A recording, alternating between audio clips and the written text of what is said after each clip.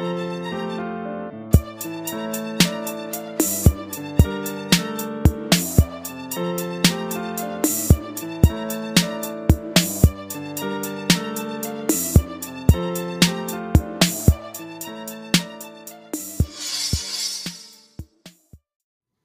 was going to say, do you need like a private moment with the cats before we start? Yeah, I already had one. You guys missed it. Cat was like... I was mauling Finnan to death. Kissy faces and noises. Well, how's it going? It's been a couple of weeks, I think. Yeah? Yeah, it has. Yeah. How's life? Life is good. It's slowly but surely getting back to equilibrium, which is fun. Some kind of semblance of normalcy. Yeah. Cats are being weird. They're always weird. They're so cute. Sorry. We get distracted by cats all the time. I mean, Cats, it's not Cats, it's like a TV show. Speaking of which, Wheel of Time. We've been watching that. Very aggressive segue. I know. Speaking of which. Wheel of Time is awesome. Yes, it is. I highly recommend the books, but also, like, there's 14 of them. Yeah, Brenda texted me and she's like, I really wanted to read the books, but then I saw there was 14 and I said no. And I was like, yeah, Rich has read them. I'm on 10. Oh my god. I haven't read all of them. Jesus. The thing with, like, the books that's really annoying, like, there are times I'll go, like, a full year without reading a book because they can drag on.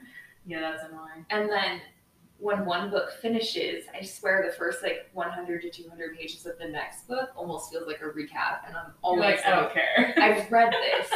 If you're on book 9, you're not starting in the middle. You don't need a recap. Yeah, or we don't need a, like, 9-chapter recap. Yeah. Oh, gosh. That's like that thing I sent you, where it was like, if a book has really short chapters, I'll read it really quick, even if it's 700 pages, but if it has really long chapters, I will not get through it. Yeah. That's me. Yeah, for sure. That's me too. Yeah. And then if it drags on like that with like recaps or like descriptions, I'm just like, I don't care. Like, I don't even, none of that registered in my head right now. Well, it's also like, I literally already read this. Yeah. We all read this. We already on book did 9. it. We don't need to hear about book 8 again. Anyway. Give me a 1-chapter recap if you really feel the need to. I will say the show, they changed some things, which is fine. It always happens. Yeah. Either you can't transfer it onto... Well, they changed some things significantly, but again, how are you going to translate 14 books to a television show? So they were going to have to. I'm really happy that a lot of books to TV are going to TV shows instead of movies because you can do so much more. There's no way with the show. Wheel of Time with a movie. Yeah, no, it would be like 8 movies. It would be like, it's kind of similar to when Game of Thrones was made. They had, like, George R. R. Martin had said there's no way this could ever be movies. Yeah, no. So there's too much to get in there, and then you'd have to cut too much, and it just wouldn't work out. But there's still the chance to fuck it up with a TV show. Shadowhunters. I think I tried watching that one. Oh god, such an interesting concept. With every book I read, and granted, I was reading a lot of YA books, but with every single one, they try to take it and make it that campy, stupid, and I'm like, no, this is like a good serious book. You can't make it stupid like that. You can have stupid parts. Yeah. But yeah, they try to make it kiddie, and I'm like, all the people who read that, who were like diehard fans, are now older and don't want to watch your kiddie shit. So your young adult shit? It's kiddie shit. Okay. I'm like, it's YA. It is, but they like make it more towards kids, and it's really annoying. True. I think they did really good with them. Obviously, Shadow and Bone.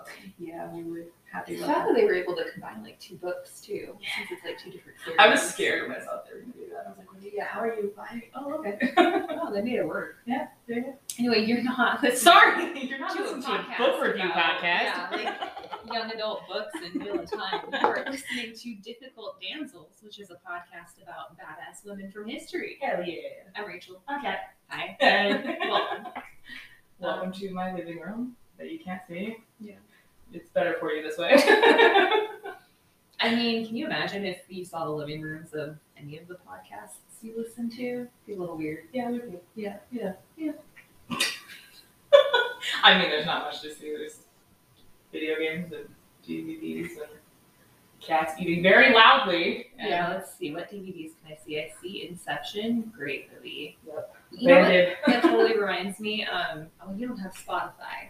Mm-mm. So Spotify at the end of the year does a Spotify Wrapped, which it gives you all your stats for what you listen to for the year. Oh. And then everybody like posts it to their Instagram stories. Yeah, you can't see it, but I did the like. She's doing magic fingers over here. Oh, that's So- good, but really easily misconstrued. Oh, Jazz hands. spirit fingers. Spirit fingers. My Spotify Wrapped. Guess who my top number one artist was? Hans Zimmer. It Oh, yes. I looked at my. I'm really happy that you said Inception before you said that because I would have been like, No, there's no way. Lana Del Rey. That would have been my next guess. It's not on there, surprisingly. Well, she didn't have a lot of music come out this year. She didn't. No, I had the Tommy, the musician DJ person who works with a lot of people. Tommy something. Oh shit, Prophet. Yes, I had Tommy Prophet and I had Hidden Citizens. Yes. And my top genre was epiccore. That sounds right. I was just like Is that what it's called? I guess. It was like, I guess my whole entire music this year was just like a cinematic That's fair. music score. I played at work, so I moved into a cubicle where I actually like have privacy. It's really great. And so I was playing my music, and someone walked by, and they're like, "What kind of music do you like?" Because I've walked by and I've heard heavy metal, I've heard weird pop shit, I've heard fucking Scandinavian shit, then I've heard soundtrack stuff. And I was like, "That's basically what I listen to." So Like, doesn't everybody? yeah, I was like, "It's my writing playlist." I'll send some friends like my random ass music, like my video game music, and I'm always like, maybe they'll like this, and then I never hear back. Oh I no! guess not. Then I send it to you and you like it. That's it. So we're good. Yeah. But well, are you ready to hop into our typical dancel? Can we just like slowly move in? I don't feel like hopping right now. Oh, I mean, yeah, I didn't mean literally hop because I'm broken. Right Oh, now. we're both broken. We're so broken. Oh no! I like- digging. I didn't fully throw my back out, but I like. It's not the sciatica nerve, but it's the other nerve that's like right by your butt. That's fun. Yeah, it's not though. On the left So it's side. not. It's on your left side. That's on my left. No, because there's It like doesn't radiate down your leg. it doesn't radiate down my leg. It's like down my hip and back of my butt. Yes. That hurts. I No, know which one you're talking Yeah, about. because like you can't bend. Yeah. Um, My bulging disc has been it's very been angry it's lately. it's because of the disc. I'm pretty sure, but yeah, it has not been fun. No. So definitely there will be no hopping today. No hopping.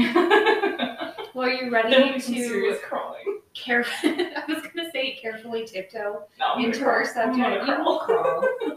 Yes. You can awkwardly tiptoe and I'll just laugh at you. Because now I picture you as the Grinch when he's tiptoeing. Hell yeah. I'm here for it. That's how I am around Christmas anyway. Oh my God, yeah. I'm very much agree. Because we don't like the what's the word?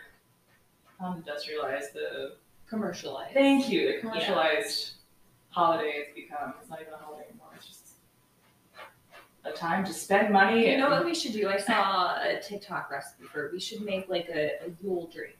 I'm down. Like it's like malt cider basically. We're gonna have a sleepover in 2 weeks. Fuck yeah, we can do it then. Yes! Yes! It's not like a weird sister wife podcasting thing or No. sister wife thing. The Witcher's coming out season 2, so we're gonna like have a sleepover. We're gonna have a marathon. I have a feeling we're gonna finish it on Friday. We'll see. I'm always really tired at the end of the week, so I'm always wide awake because I'm like, wired. yeah. Yeah, it really depends. Yeah. But yeah. Well, anyway, we're getting ahead of ourselves. So, We're still lagging behind because like 9 minutes in and we haven't even started. so You guys love us. You can't even be mad, okay? episode, I think it's 27. Yes. Yeah. Episode 27. You guys, we have so many episodes we don't even remember. Episode 27 is Saida Al-Hura. Yes. So You did tell me you were practicing Arabic names, and now I see it. yeah. There's a lot of Arabic names in this. It's like Arabic Moroccan. So I did my best. They make no promises. That's like the every episode you all should But be figuring honestly, out. yeah, I'm like that with English names. Yeah. So Yeah. I'm sorry. If we don't pronounce it right, she's goddamn bad. We are trying though.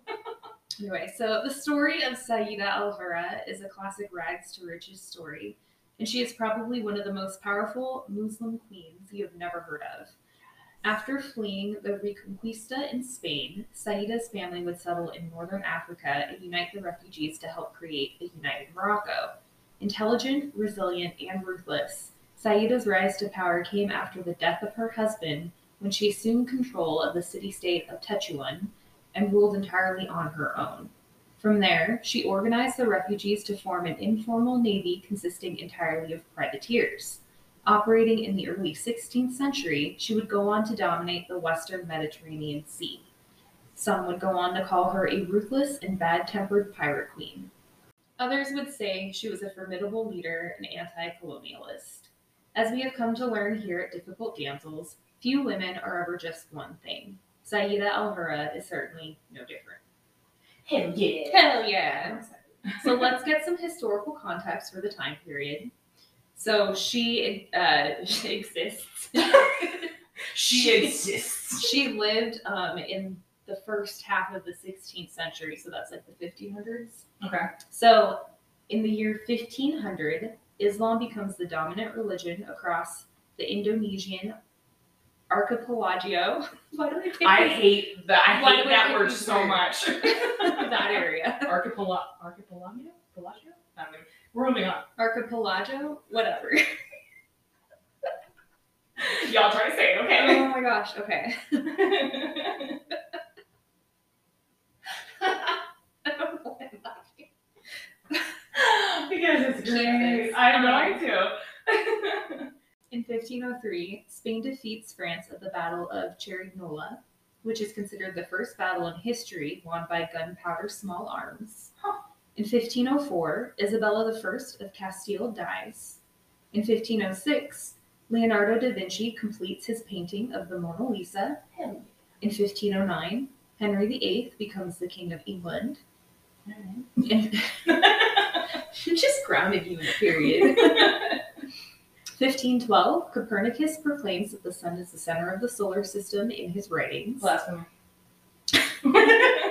In 1517, the Reformation begins when Martin Luther posts his 95 Theses in Saxony.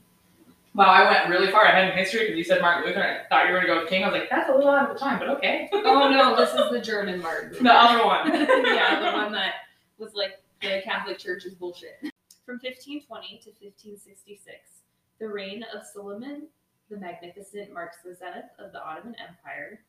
From 1531 to 1532, the Church of England breaks away from the Catholic Church and recognizes Henry VIII as the head of the church. Oh no. He then divorces Catherine of Aragon and marries Anne Boleyn a year later. Yeah. In 1533, Grace O'Malley, the Pirate Queen of Ireland, is born. That's my girl. And in 1547, Ivan the Terrible is crowned the Tsar of all of Russia and becomes the first Russian Tsar. Yes. Which Tsar is also like basically Caesar in Russian. I remember you saying that. Yeah. In one of the Roman episodes. Yes, fun. and many of them. Okay, so about the name. This is another one of those situations where we don't know with absolute certainty what Saida's actual name was. Why is that so annoying? It's very frustrating. Gosh. But yeah, so basically there is no record of it in contemporary Spanish and Portuguese sources. And Portuguese. And Islamic sources are curiously quiet about her. Huh. But the name history remembers her by is more of a title than a name. Al-Hurra specifically If isn't. you say it's married to, I'm gonna. It's not. Okay. It's not. It's an Arabic title granted to women who exercised power or had a high position of status. Cool. Saida also has its own special meaning, but I'm gonna wait till the end to tell you. Yeah. It's a really, really badass meaning. So I'm gonna I like go that off. name. Say it again. Saida. That's pretty. That's my white girl way of saying it. Oh, another interesting thing. I looked up like the pronunciations, Uh-huh. and there's like 5 different ways to pronounce it. What? Well, just because of the inflection, The of dialect? tone. Yeah, the dialect. That's Like true. I looked up the Arabic. It came up in Castellan because it's Oh. from that area. Castilian? Spain, Castilian, whatever. I love you. French. There's a French version, so Interesting. I'm sticking with Saida because that's what sounds natural to my tongue. Got word fast. It is likely that the name she was born with was Lala Ayika bint Ali ibn Rashid al Alani. Why are there so fucking many? So a lot of it's like her mom's name and her dad's name. And then her name in the middle? Maybe. Again, we don't know for sure. Interesting. Okay. She was likely born sometime in the year 1485 in the Kingdom of Granada. It could also be 1495. That's 10 years different. Yeah. So when we get our ages, just there's gonna be like a potential 10-year difference. Okay. For the sake of consistency, as far as the name goes, I will just call her Saida for the duration of the episode because that's how she was known. Anyway, are you ready? I'm gonna set the scene for you. Oh, it's not already set? Okay. No. Okay, so a lot of world events are going on in the background that contribute to the rise of Saida al-Hurra. So a couple of decades before Saida was born saw the fall of Constantinople to the Ottoman Empire. In history, this marked the end of the Middle Ages and the start of the Renaissance. It also marked a rise in Ottoman power in the Middle East and Northern Africa and an increasing clash between Christian and Ottoman forces. I'm going to make myself sound so stupid right now, but I always forget how close Africa is to the Middle East. Well, the Middle East and Southern Europe. Yeah, it's just interesting. Yeah, I always forget it. I do but too. That's why I have maps. I have the maps. She does have maps. I'm really excited for them. Saida was born during the reign of Isabella of Castile and Ferdinand of Aragon. Their union and joint rule led to the unification of the kingdoms of Castile and Aragon to create the country of Spain. Saida happened to be born during the end of the Reconquista, which is just a fancy way of saying the Spanish Inquisition. Ah, okay. Why'd you just say that? Why did I say it fancy way? Well, because the Reconquista was actually a centuries-old campaign to retake Muslim-controlled portions of the Iberian Peninsula, which is essentially Spain and Portugal. Okay. The Reconquista started back in the 8th century, and 500 plus years of fighting would continue to occur between Christians and Muslims in this area alone. The Kingdom of Granada, where Saida was born, was located along the south of modern-day Spain. We have maps. So you can see it. At the time of Saida's birth, Isabella and Ferdinand had committed to converting the whole of Spain to Christianity. It was very violent, very brutal, and very genocidal. You remember the Spanish princess? Yes. So do you remember when Catherine of Aragon's remembering like her mother fighting in armor? It was likely in Granada during this time period. Yeah. Now, Isabella and Ferdinand were not just concerned with converting Muslims. They also targeted the Jewish population as well. I appreciate the use of targeted. Oh. Yeah. Like that's what it was. Yeah. But you know, people don't usually say targeted like it's not the real thing. Continue. Yeah, I'm like, that's what it is, so we're going to call it that. Now, in 1492, the Jewish population in the United Kingdoms of Castile and Aragon were given 4 months to leave the country. And, it gets worse. Ah. They were forbidden from taking with them any gold, silver, money, arms, or horses. How about fuck you? Yeah, you can say that to them, but Then I have to get the sword out. and it's estimated that anywhere from 80,000 to 200,000 Jews were expelled. But how do they know that they took their gold and silver? They could have left like a handful and been like, take the rest. Because they were just like, this is for God and you're heathens. Yeah, they weren't great. It was not a great time period. The rest that stayed behind all converted to Catholicism, but still faced investigation from the Inquisition that was forming in Castile and Aragon. The expulsion of the Moors, or Muslims, from Spain and the invasion of the Kingdom of Granada took much longer. This is another thing that was like, it took 10 years, and I'm going to give you the Cliff Notes version. Great. Now, the Muslim Nasrid dynasty had held the Emirate of Granada since the mid-13th century. Isabella and Ferdinand turned their sights on Granada in 1482. Despite the fact that the leadership of Granada did not provide a united front to fend off Isabella and Ferdinand's forces, it would still take a total of 10 years for them to conquer Granada. In addition to having natural barriers in the form of mountains and rivers to help fend off the armies, Granada also had heavily fortified castles along the border of Castile and Granada.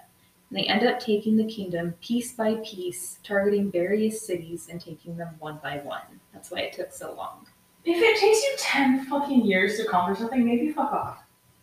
You're dealing with religious fanatics. I know, it's awful. One thing I hate knowing. I mean, like, truly. It's not great anywhere it occurs. Fanaticism isn't great. In religion or anywhere else. In 1486, the western portion of the Muslim Nasrid kingdom fell to Isabella and Ferdinand. By 1489, the eastern province of the kingdom fell, leaving the city of Granada itself. After sieging the city for about a year, Muhammad XII surrendered the city to Isabella and Ferdinand. Now, in 1491, the Treaty of Granada was signed to end the Granada War and provided a truce to the city and granted a set of rights to the Muslim population of Granada that promised religious tolerance and fair treatment for their surrender. Through a series of political and religious BS instigated by Cardinal Francisco Jimenez de Cisneros that involved increasingly aggressive forced conversions, that treaty fell apart. Oh, did it now? Now, with the fall of Granada, it marked the end of Muslim rule in the Iberian Peninsula after approximately 8 centuries. Saida al-Hurra and her family had been refugees that fled across the Alboran Sea following the fall of Granada. They end up settling in the city of Chefchaouen in the north coast of Morocco. In the end, approximately 20,000 Muslims were expelled from Spain after the fall of Granada, and approximately 100,000 were murdered during the fighting of the Inquisition. Now, because someone was like, my religion is more prevalent and whatever the doors. Yeah. So again, the city of Chefchaouen is in Morocco. I have maps for you. Morocco is in the top left portion of Africa and directly south of Spain. The green part? Yeah. It's kind of split into, well, at this time, it's not a united Morocco yet. Gotcha. But yeah, that'll come in handy later. Hi, bud. Another random fact about Chefchaouen, it's made almost entirely of blue. The buildings are blue and many of the roads and walkways are blue. Is that what I'm Yes! That's awesome! Beautiful. I almost thought that was Greece, but it's not Greece. It's Morocco. It's Morocco. And it's another UNESCO? Oh my god. It's a World Heritage Site. Oh. Protected, yeah. I want to go. Let's go. Okay. Wait, why all these places? Yeah, I know. My bank account's like, you're not going anywhere, but like down the street maybe. Why was it blue? Did you say? Or? I think it's just the stones they used. That's so cool. I'm not entirely sure, but I thought it was beautiful, so I included the pictures. It's really cool. I just love the like blue, and then there's like splashes of color everywhere. Yes. Driving out the Muslims from Spain will have long-term consequences for the safety of maritime travel along the southern coast of Spain for decades to come. Oh. That's what our story is about. Yes. The scene has been set. The scene is set. All right, so Saida's parents were Moulay Ali Ibn Rashid. He had been a tribal chief. And Lala Zora Fernandez. And I read that her mother was a Christian convert over to Islam. Oh, okay. The family. Oh, she went from Christianity to Islam. Yeah. Okay. All right. It can go both ways, guys. Both ways, guys. It can absolutely go both ways. You just don't hear about it because, oh my god. The family had 2 children, Moulay Ibrahim and Saida. I love the name Ibrahim. I do too. Now, Saida came from quite the pedigree, as the Rashid family claimed to descend from the Muslim prophet Muhammad through Idrisi I, who had been the founder of Morocco's first Islamic dynasty back in the 8th century. Even though Saida's family was technically in exile, She had a considerably privileged upbringing and was afforded the sort of education you'd expect a noblewoman to receive. Some of the subjects she studied included linguistics, mathematics, and theology. And similar to other highly educated noble women we've discussed in the past, Saida was fluent in several different languages as well, which included, Castilian? Castilian, yeah. Castilian, Spanish, and Portuguese. It appears her family saw something in Saida early because the education she received was intended to help her politically and to continue the family legacy. She also had a famous tutor named Abdallah al-Gawanzi, who was a Moroccan scholar that would later go on to become a saint. Whoa, that's a jump. A Muslim saint. A lot of scholars do. It's just a thing. It's a thing. It's a thing. It's a thing. One of the stories related to Saida's childhood was Abdallah's father putting a hand on her head and saying, "This girl will rise high in rank." Ooh. Speaking of which, she's like a saint, so he's not saint yet, but he's gonna be one. Saida's father, Moulay Ali, had been the founder of the city-state of Sheshawin. So it's likely the city existed there already, but it was Saida's father's efforts that helped to rebuild and strengthen it, along with providing a new home for the refugees fleeing the Spanish Inquisition. Awesome. Now, having been a refugee of the Reconquista himself, Moulay Ali ends up welcoming both Muslim and Jewish refugees to the city of Sheshawin. This flood of refugees to her father's city would always be in the background of Saida's childhood and would imprint vivid memories of families fleeing the genocide of their homeland. She would never forget it. Yeah, that's something you don't really forget. No. When Saida came of age, there was one important duty she had to fulfill. I almost thought you were going to say dude, and I was like, yes. What could that duty Don't you dare say marriage. Of course it's God! I'm going to die unmarried as like a revolt.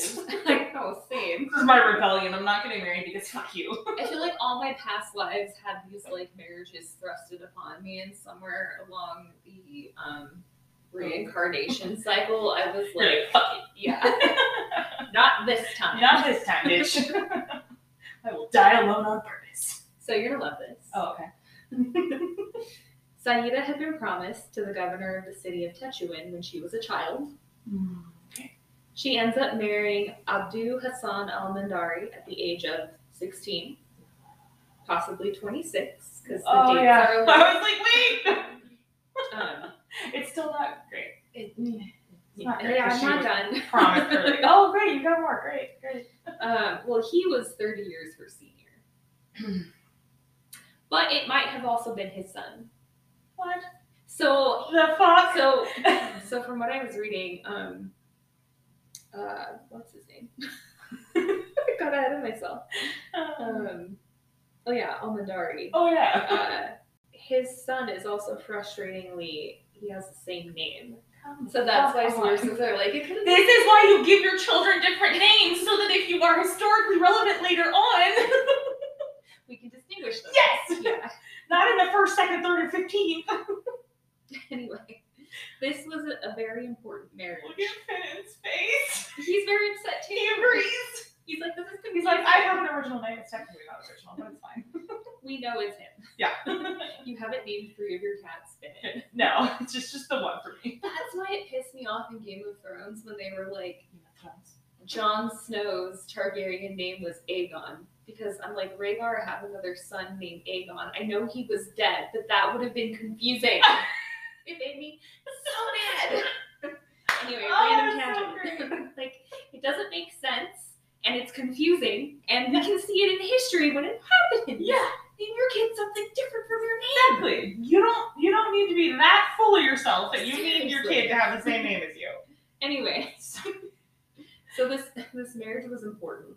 Tetuan was a major port city in northern Morocco. I love when you point at me and I get really confused for like 5 seconds. We have maps. We have maps. I want you to see where the city is. Which one? Here. Make that bigger. Okay. So basically, Tetuan was the entry point for important trade and goods that would be distributed to the interior portions of Morocco. Okay. And it was a heavily fortified city due to its proximity to the southern tip of the Iberian Peninsula. I knew you were going to say that. I have more tips. Oh, no! The northern tip of Morocco and the southernmost tip of Spain are separated by the Strait of Gibraltar. So at its narrowest point, the sea is only 8 miles wide. That's crazy. Is it that little area where the tits meet? Yeah, if you I'm sorry. Yes, I need help. it is the little area where the tits meet. You can Google, Guys, I'm so sorry. We're 14-year-old girls. you can Google the Strait of Gibraltar, and you can if you're standing on Africa, you can see Europe and vice versa. It's really cool. So the Strait of Gibraltar also marks the entry point to the Mediterranean Sea from the Atlantic. This area will be very important soon. Wait, what area? Because I totally was not listening The for Strait like of that. Oh, okay. I thought you said something You else. got the Atlantic. The tips. Yeah, I got Yeah. You got the it. Mediterranean. The tips are important. And you And got the trade. boot of Italy. Sorry. Yes, the boot of Italy is there too. But we're not talking about Italy today. Oh, okay. Soon. Spoiler alert. Spoiler. Why do you have to make it so creepy? Just trying to be sexy. Oh, Wow. no. Now, similar to Saida's father, Almandari was a refugee from the Spanish Reconquista that had restored the city of Tetuan and is largely considered to be the city's modern founder. He was a longtime friend of Saida's father, and again, maybe 30-ish years her senior. It's not great. It's not great. Now, as mentioned, Saida's education had been strategic as if to set her up for her position as Almandari's wife. And from what we're told, Saida was observed to be highly intelligent and respected not only by the men in her life, but also the people of Tetuan. Saida's experience was not exactly unique either, as this seemed to be a relatively common thing for Andalusian Moroccan women.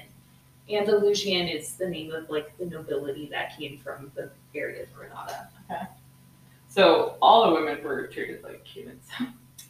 Yeah. The idea here is that Andalusian nobility were already familiar with the practice of women's inheritance rights. And they had a living example Was in it just the nobility, or?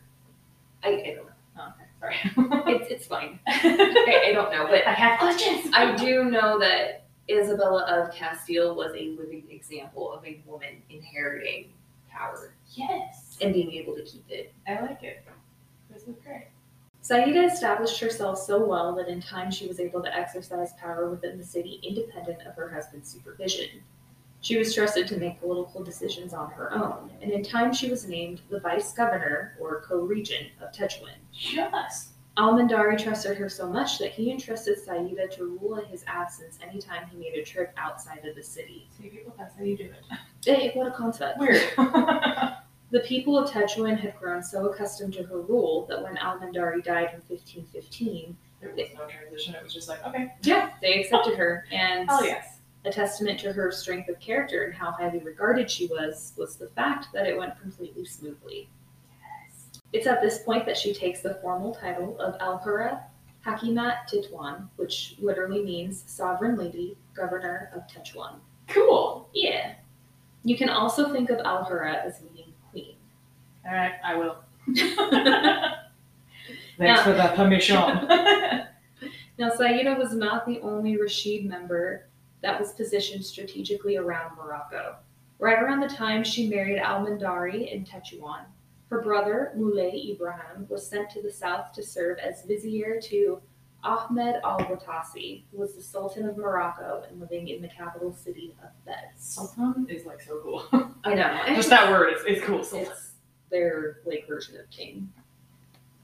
It I also do. reminds me of Aladdin. Yes.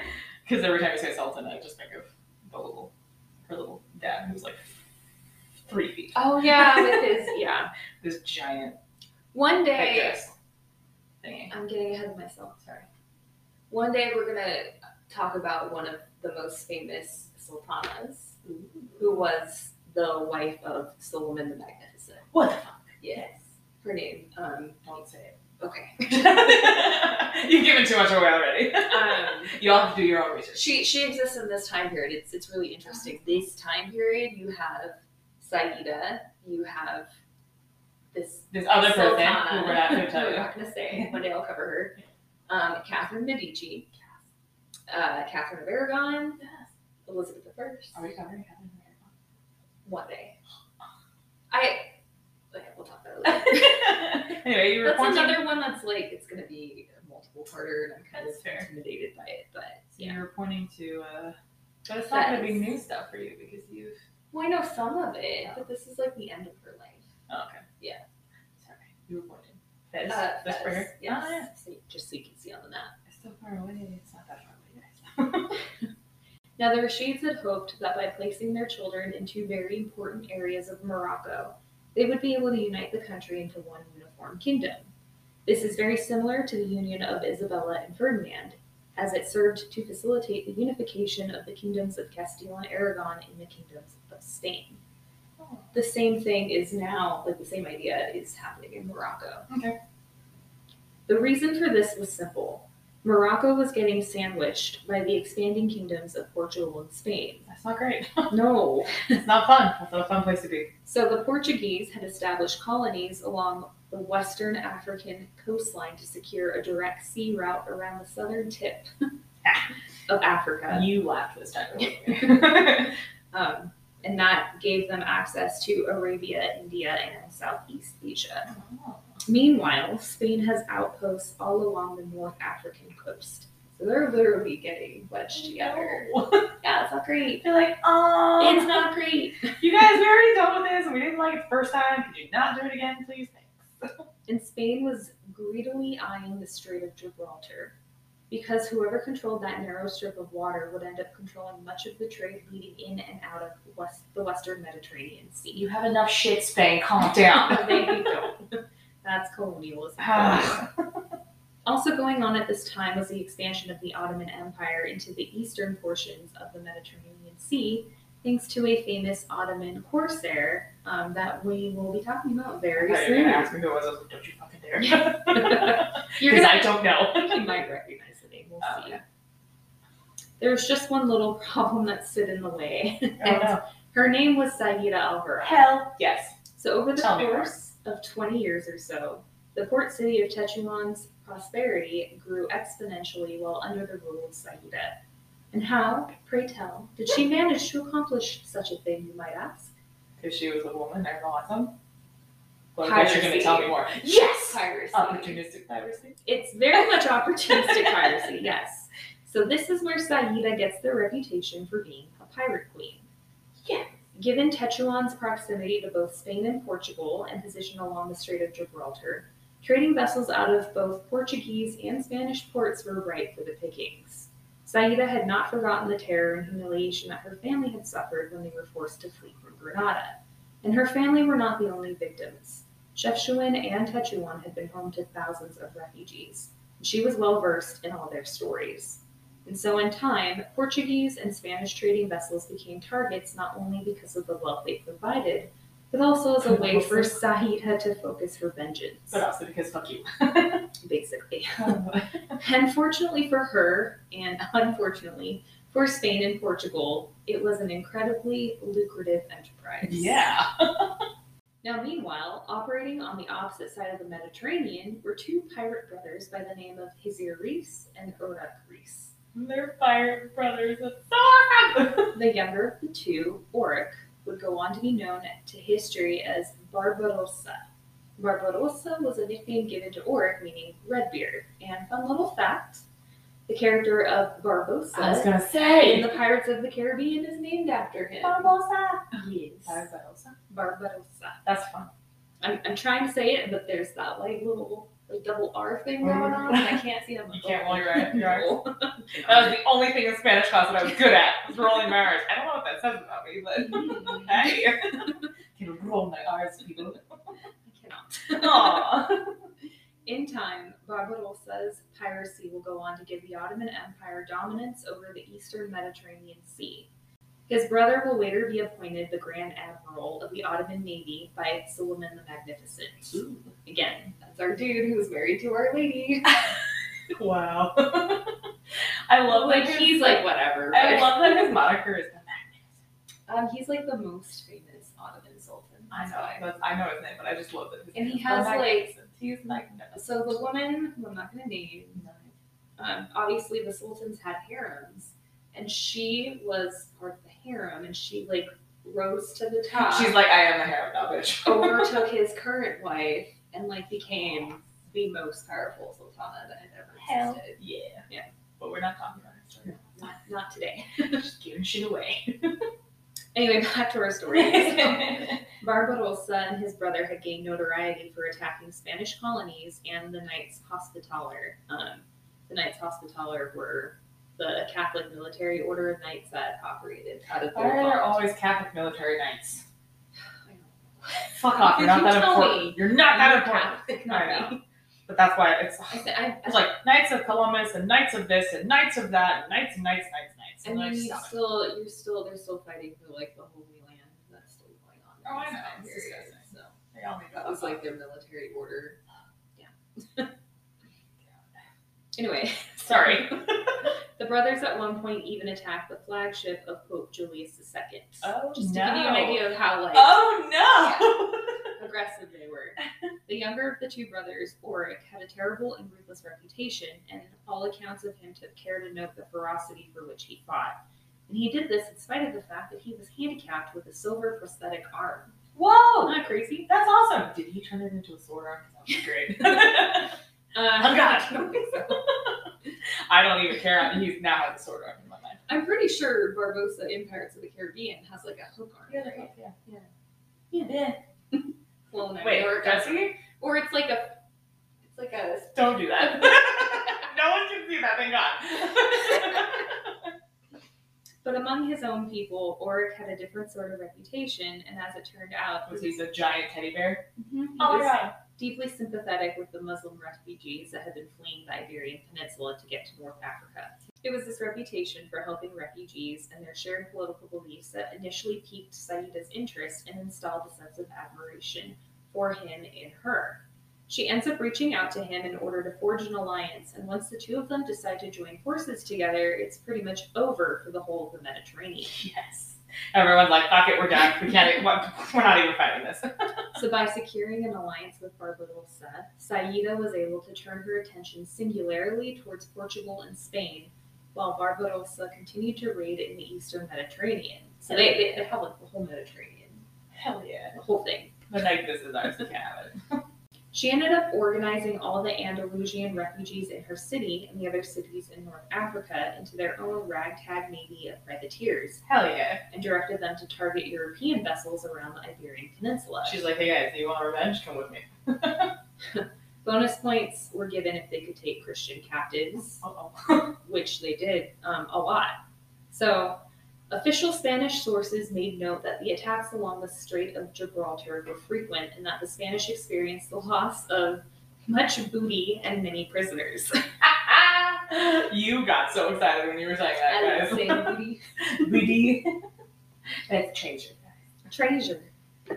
In 1540, she had organized the largest and most successful pirate raid on Gibraltar, which resulted in her pirates confiscating an astronomical sum of loot and booty, And booty. along with more Christian captives. I was going to say more booty. I was like, And more booty. all the booty. Now, anytime the Portuguese or Spanish needed to negotiate the surrender of their prisoners, they also dealt with Saida personally to fulfill the ransom she demanded. Interesting. And according to contemporary sources of the time, Saida was the only person they would even agree to negotiate with. Really? But Oh. she was notorious for being a rather cutthroat negotiator. Hell yeah. Did they want to negotiate with her because she was a woman and they thought they could get away with it? Probably, Stupid shit. more than likely. She's like, little did you know, asshole. Now, similar to the ruthless business savvy that was Qing Shi, Saida was more or less the same. She would surrender her captives gladly, but only after a lofty ransom was paid. Yeah, I'm not giving these to you for free. Took a lot of work to get these. Now, these ransoms, combined with all the loot and booty And they booty. confiscated from Spanish and Portuguese vessels, helped to make Tetuan very, very wealthy over the next couple of decades. Now, the booty confiscated was redistributed to the people of her city. She also used the booty to help rebuild the city walls, the infrastructure, and the mosques that had previously been destroyed. Hell yeah.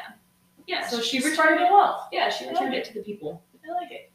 Saida's reputation had grown so grave over time that the Portuguese wrote that they prayed to God to see her hanged from a ship's mast. What the? You can't pray to God. You can't pray that to God. You can't. Like, that defeats everything that That's you. not how it works. No, I'm not. This will take a while. One Portuguese envoy sent to the court of the Sultan in Morocco once famously said of Saida al-Hurra that she was very aggressive and bad-tempered about everything. About you trying to invade her home, I think she's got a point. Now, it should not be any wonder that they felt this way about her, because as Tetuan's coffers grew wealthier, Portuguese coffers dwindled significantly over time. Oh no! That's because you guys are lame. So, there's a little bit of a tricky thing when it comes to this whole piracy thing in Saida al-Hurra. Hard quotation marks around piracy. Well, so here's the thing. Okay. Even though Saida has this reputation, Jesus. even though she has this reputation for being a pirate queen, it's unlikely that she ever actually set foot on an actual ship. Well, that's unfortunate. And whether you would even consider her a pirate is a matter of semantics. Okay. So Saida was not like Grace O'Malley or Ching Shi in that she did not operate her own personal fleet. So she was like Elizabeth. Yes. Exactly. I did it! Yes. So, European governments with naval power often took advantage of any opportunity to confiscate foreign vessels that happened to veer a little too close to their coastlines in order to fill their own coffers. This is especially important during wartime because all of your money is going towards that effort, so you take whatever you can. So yeah, you're exactly right. She is more similar to Queen Elizabeth. She's kind of like the Queen Elizabeth of Morocco, except where Elizabeth's use of privateers was kind of kept hush-hush, Saida operated in the open. Saida's like, these are mine. Yeah. You're welcome. Basically. So anyone that passed through the Strait of Gibraltar or sailed along the northern coast in the western portions of the Mediterranean Sea could pretty much guarantee they'd encounter her ships. She wasn't hiding this either. She has like a picture, like, you know, like the front where it's the woman on the front. She's like, it's me, bitch. Pretty much. These are mine. On top of that, Morocco did not have an established navigator? Oh, you're trying to be Navy? Oh, okay. Try this again. Navy. Nope, I'm keeping that. Damn it. Navy. I hate you. This is so hard for you to know. You do know. Oh my god. I don't know as much as you, but I know. Morocco did not have an established navy at this point, so it largely depended on hiring maritime mercenaries to defend its coastline. If you were a Spanish or Portuguese vessel, Saida al-Hurra was a pirate, but if you were over on Saida's continent, you would be a little more sympathetic to her cause. Everything she did was just business after all, and she did it for the sake of her people. Yeah. Now, Spain was guilty of the same thing, resorting to opportunistic piracy, as we have coined it, anytime a Moroccan or North African vessel happened to veer too close to its coastlines. This is also the beginnings of Portuguese and Spanish colonialism. Isabella of Castile had already commissioned Christopher Columbus to sail to the Americas at this point. Yeah. And the Spanish were looking to do the same thing across the Mediterranean. This is also the beginning of the modern slave trade. So she was fending off not only Spanish and Portuguese expansionism, but also attempts made to capture and enslave her population. From Saida's point of view, she was trying to preserve a way of life for her people and fend off aggressive European colonialism that would have swept across Morocco if it had its way. So with all that in mind, pirate suddenly becomes a term of propaganda used by the colonial powers of Europe to justify their violent expansionist policies. That's like Elizabeth saying pirates are bad, just not mine. Yes, mine are pirates, they're privateers. Fuck off, they're pirates. They're pirates who are pirating. Honestly, that's the thing I want us to take away from this story is that it really all depends on which continent you're standing on. Mm-hmm. Which tip you're standing on? Yes. Despite the notorious reputation Saida had gained for being hot-tempered and obstinate, the European powers eventually grew to respect her as a formidable sovereign. Any European monarch that wished to do business with Morocco would inevitably come into contact with her. In time, her reputation grew exponentially in her own country as well, and she eventually caught the eye of the Sultan of Morocco himself, Ahmed al-Watasi. Like the eye, like hi, like the eye, like fluttering eyeballs, like hi. Yeah. Fluttering eyeballs. I that how you flirt? Yeah, that's You why I'm flutter single. your eyeballs and not your eyelashes. You know what? I mean, I do the same Semantics. thing. I'm like. Now, in 1541, Saida accepted a marriage proposal from him. Mind you, Saida is anywhere from 55 to 65 years old at this point. Hell yeah. The scenario for this marriage was very different from that of her first husband. No touchy. Well, Saida had grown to become a very powerful monarch in her own right, ruling Tetuan for over a quarter of a century at this point. Al-Watasi, conversely, was constantly fending off tribes to the south of Fez.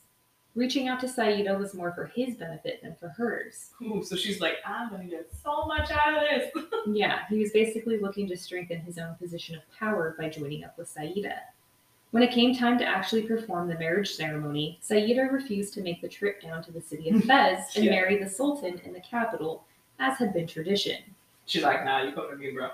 Exactly. If Al-Watasi wished to marry her, he would have to travel to her in Tetuan and have the ceremony performed there. Yeah, you're fucking welcome. And this is exactly what happened. Hell yes. And Like, oh my god, fuck. It is literally the only time in the history of Morocco that the Sultan of Morocco married outside the capital. Isn't that crazy? I love how they like need them to marry in the capital. Like, what the fuck is that? Like, it doesn't. Sorry, It's just tradition. I know. But yeah, she was Sometimes like, no, tradition you is can come to me. I'm not You- going you to your can little come here. city Yeah. desert. My city's better, obviously. By making him come to her and marry her in her own kingdom, she sent a clear message to That's her a power husband, that she had no intention of giving up her seat of power in Tetuan. Married or not, she would continue to rule Tetuan as its queen. She's like, you're marrying into power, homie. Into power. When word of the marriage reached the courts of Western Europe, many an eyebrow was upturned. Over in Spain, Isabella of Castile's grandson, Philip II, was now in power, and he could see clearly what this union meant. It was the Muslim version of the union between his own grandparents, and you better believe this scared the absolute shit out of him. shit, guys. Now, Saida would continue to reign as queen in Tetuan for another 4 years or so before it would finally come to an end. And her downfall came from an unlikely source. But like most things in history, there were still a number of contributing factors to her downfall. One had been the ever tempestuous relationship she had with the city of, I believe it's Ceuta? Celta? Which one? Ceuta? It's on the map. Oh, it's right. It's up here. Oh, duh. I don't actually know how to pronounce that, so all of this was for nothing. Quetta? I don't know. Quetta, yes. Oh, Quetta. Fuck you. I'm gonna go with that. Okay. Anyway, so Quetta was located along the northernmost tip of Africa. Yeah. East of Morocco. It was one of the few cities in northern Africa that remained a Christian city and often swapped hands between the Muslim Nasser dynasty and Portugal. And later the city would transfer hands to Spain. Saida would have already had a temperamental history with the city because its position made it ripe for maritime raids from Tetuan. At one point, the Portuguese sacked the city themselves because they were tired of dealing with all the raiding. Well, that's not how that works, but okay. Well, they were like, we don't want to maintain you anymore. You're too much trouble, so we're just going to sack you ourselves. Isn't that great? That's not great. By 1542, the governor grew fed up with Saida and cut off all commercial ties with Tetuan, which in turn pissed off the merchants in Tetuan because Saida's diplomatic spats with the city was cutting into their bottom line. The merchants of Tetuan would go on to complain that Saida's obstinance was proving bad for business, as the relationship between the two cities was vital for Tetuan's economy. I feel like it had nothing to do with her, but because she's a woman, everyone's like, look again. You know, I will say, nowhere in the sources, and they're limited, granted, but nowhere in the sources do they say she was obstinate because she was a woman and she was emotional. It was just literally like, she was like me and stubborn. And yes. Like, they didn't credit it to her gender from what I could tell, but they did make note, like, she was not fun to deal with. Oh, that's cool. She's also, like, 60 years old at this point and has been I'm not fun to deal with and I'm 30, so. Yeah, exactly. Imagine what's about to happen when I hit 60 if I read it. And then to make matters worse, Saida's son-in-law from her first marriage, Moulay Ahmed al-Hassan al-Mandari, decided to turn against her. What?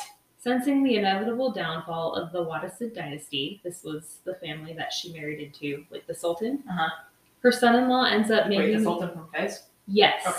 So he sees shit's going down in Fez, and he ends up making an alliance with those tribes that have been attacking Fez. How is that supposed to help you? Well, he uses them. So basically, he uses them to march on Tetuan. So he mobilizes these tribes, and they march on Tetuan. When he arrives in the city, Saida has already seen the writing on the wall, and she accepts her fate with little struggle.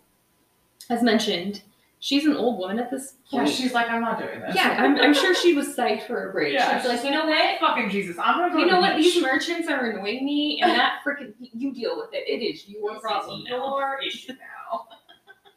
So Saida al-Hurra had ruled the city of Tetuan for nearly 30 years before it was usurped from her by her son-in-law. We're told that he stripped her of all her property and power before allowing her to retire in the city of Chefchaouen. Oh, did you allow me to retire after you stripped me of all my shit and I basically handed it to you? Yeah. Good for you. Perhaps it was a fitting end for the once queen, and by all contemporary accounts, pirate queen as well. Saida's family had initially settled in the city of Chefchaouen after fleeing the forces of Isabella and Ferdinand in Granada. Is that as fun to say as it sounds? Yes. Okay. It had been the first stable home she had ever known. Saida spent 30 years of her life ruling a kingdom of her own, terrorizing European vessels in the western Mediterranean Sea and working to unite Morocco against the powers of Spain and Portugal. She got to spend the last 20 years of her life in the city of blue buildings and blue walkways in relative peace. Hell yeah. She ends up dying on July 14th, 1561, and she was approximately 76 or 86 years old. It's always so interesting when we get like the exact day. Yeah. And you're like, what? Yep. We couldn't remember her birth. Saida al-Hurra would also be the last woman in Islamic history to ever hold the title of al-Hurra. Hell yeah.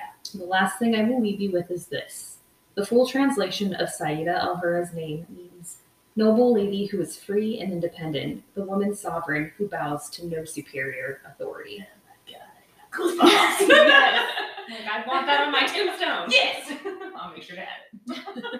Yeah. She looks amazing. Isn't, yes, that's a painting of her. She's so beautiful. Like, oh my goodness. She's like, fuck with me, do it, I dare you. I'm like, I'm fine. She's beautiful. There's more pictures. Look at her, she's a pirate. Yeah. Is that a pistol or a weapon? It's a pistol. I think it's a pistol. Yeah. I think there's Very one dangerous to more. have a pistol right there. Oh. Yeah. It's another like famous painting of her as a pirate. Ooh. Again, we don't. It's likely she was never like stepped foot on a boat, but that's what she was known as. But this is so great, so. But I love that first picture of her. She's cool. So my sources for this episode were aramcoworld.com, an article called Malika the Sixth Queen, Saida al-Hurra by Tom Verde, InsideArabia.com. You wanted to put an emphasis on it so bad! They have an article also called Saida al-Hurra, Governor, Pirate Queen, and Trailblazer by Austin Bedetti, and then a little bit from Wikipedia. Hell yeah, of course. Wikipedia That is is always the starting point. Sorry, that that's is not what I was really loud. Our Lady Sovereign. Yes! Saida al-Hurra. Hell yeah. Hell yeah! Hell yeah. Not so random question time and random question time. Was she more difficult or more damsel? She was raised to be difficult. She was absolutely Yeah. difficult. Yeah, I would say her only. I mean, she has kind of like two damsel moments. The first one is obviously when they're refugees, they're fleeing from their homeland. And then the second one was when her stupid son-in-law came along and was like, asshole, I'm taking your city. She's like, if you can have it, I don't want it anymore. Gonna go in my blue house. I'm gonna go live in the Blue City. Blue City? Blue What the fuck is I happening? don't know. No, I said blue love. Oh, I just added a law to it. I just wanted to sing. Yes, so we can concur. Yeah. difficult. Definitely. All right, so a random question. Yes. It's gonna be It's slightly random because slightly random, but we also, just thought of it in 5 seconds, but Yeah, but it ties in. It's on theme with what we talked about earlier, which was Wheel of Time. Yeah. So in Wheel of Time, the sorceresses are known as the Aes Sedai, and each Aja has its own color, and I don't know if theme's the right word, but they have a different purpose they serve. So, Yeah. Which Aja would you choose? You want me to go first? Well, let's Talk about the Yeah. colors. want to alternate? Yeah. Okay. Are you looking at this one? Nope, but we'll figure it out. Okay. So the Blue Aja is the group known for being just, righteous, and volunteering for dangerous missions. They're also kind of known as the spies of the Aes Sedai. They actually have a network that brings information in. Hell yeah. So that's what I am right now.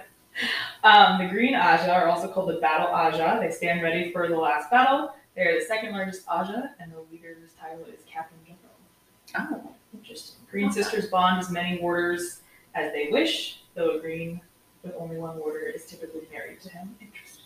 yeah. They're the ones that like form like romantic bonds with their warders. Cool.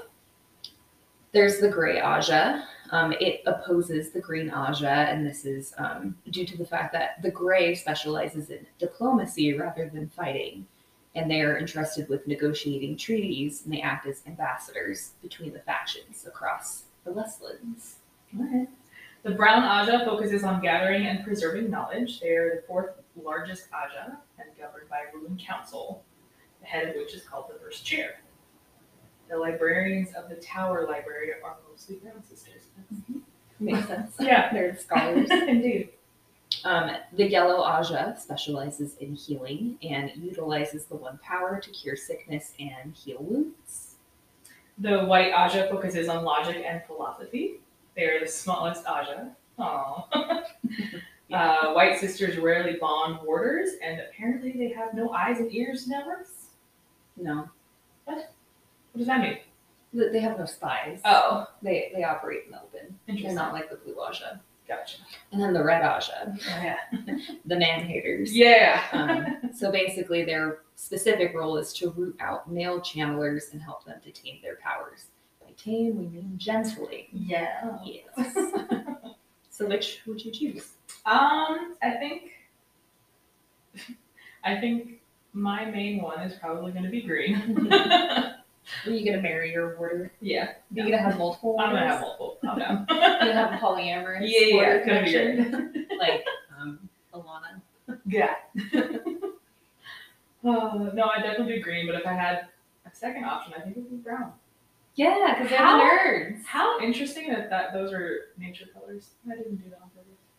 Colors of nature. Oh, the colors you chose. Yeah. Yeah, I just bounced all over the place. I would, for sure. I don't know if you remember this, but like when the Wheel of Is it really chimes? when the Wheel of Chimes, when the Wheel It's of, the parody.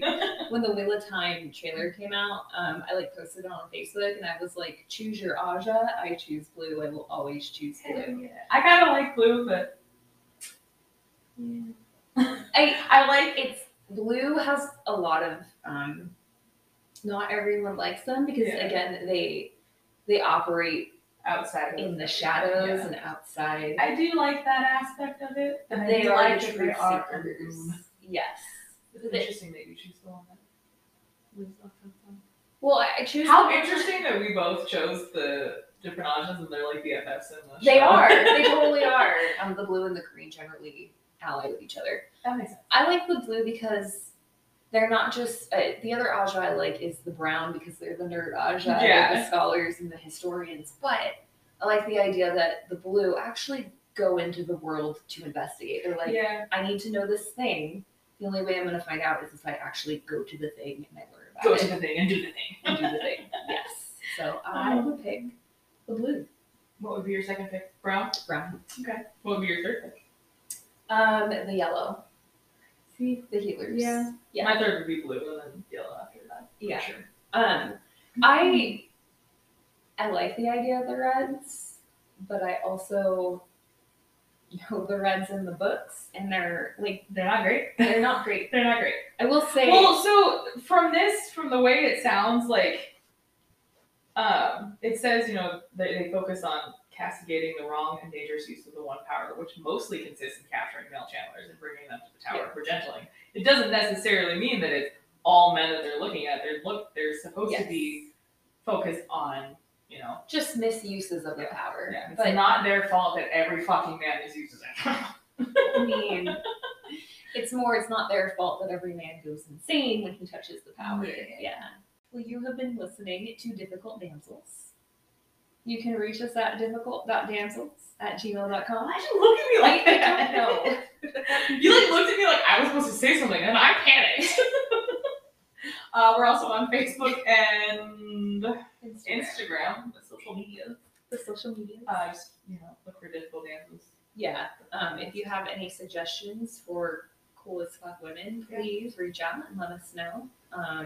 Also, you can help get our podcast out there by rating, reviewing, and subscribing on whatever podcast service you use. Yes, and tell all your friends. Christmas is coming up. We have to have topics of conversation at dinner. Yes. Why not have it be Difficult Damsels? Why not have it be amazing women in history? Yeah.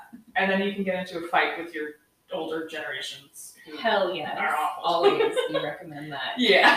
We always recommend holiday family fights. Which ties into our tagline, which is stay difficult. Stay difficult. She looks like a She's dreaming. demon. No, she looks adorable. No, she looks like a demon. She's not a demon. I'm taking a picture. She is a demon. She's nice. She's Demon so cat. cute. Look at that. Those are Oh, demon she's eyes. Adorable. I hope you do bloopers. This is I'm going to. ready. Yep. Just watching the demon cat. He's like the perfect dude for me.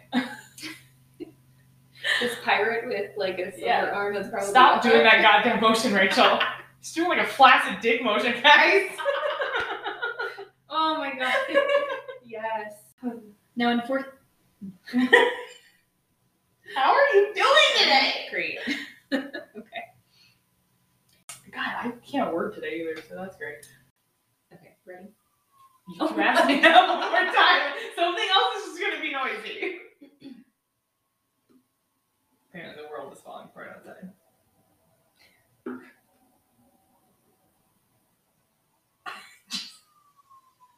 Hold on.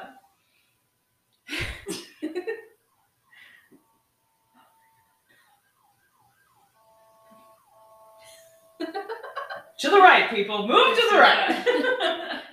That's how you get I mean, at least your mouth's open. Oh no. I'm not gonna say anything. It's No. better if you don't. Wow. So sorry. Look at Izzy. Oh my god. She's so cute. You are adorable. Nobody's gonna get that, but Nope. just know she's being very cute. She is being very cute. Now in Oh my god, okay. Now in 1541, Saida accepted a marriage proposal from him. That's Anya. Oh my gosh. Anya, this is a bad time to play with the noisiest toy possible. Hi. She's gonna yell at us. I know, probably. So similar to the ruthless Bisney. Disney? She got excited. Izzy is talking shit up there. It's fine.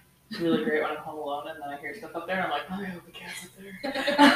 You look around and one's missing. Yeah. I hope one's missing because if they're all down here, something's wrong. Look at her. She's like, what? Yes. Can you not drink my water? Did you not see me like grab her paw when she tried to put it in your water? I knew she was over there. I just didn't see what she was doing. She literally went to put her paw in there, so I had to grab it and like pull her away. Ooh, okay. Rachel just threw you. How rude. Throw You her. did. I saw it, Izzy. What are you, a parrot? Get off my He shoulders. is very gangly. Yeah, he's an idiot.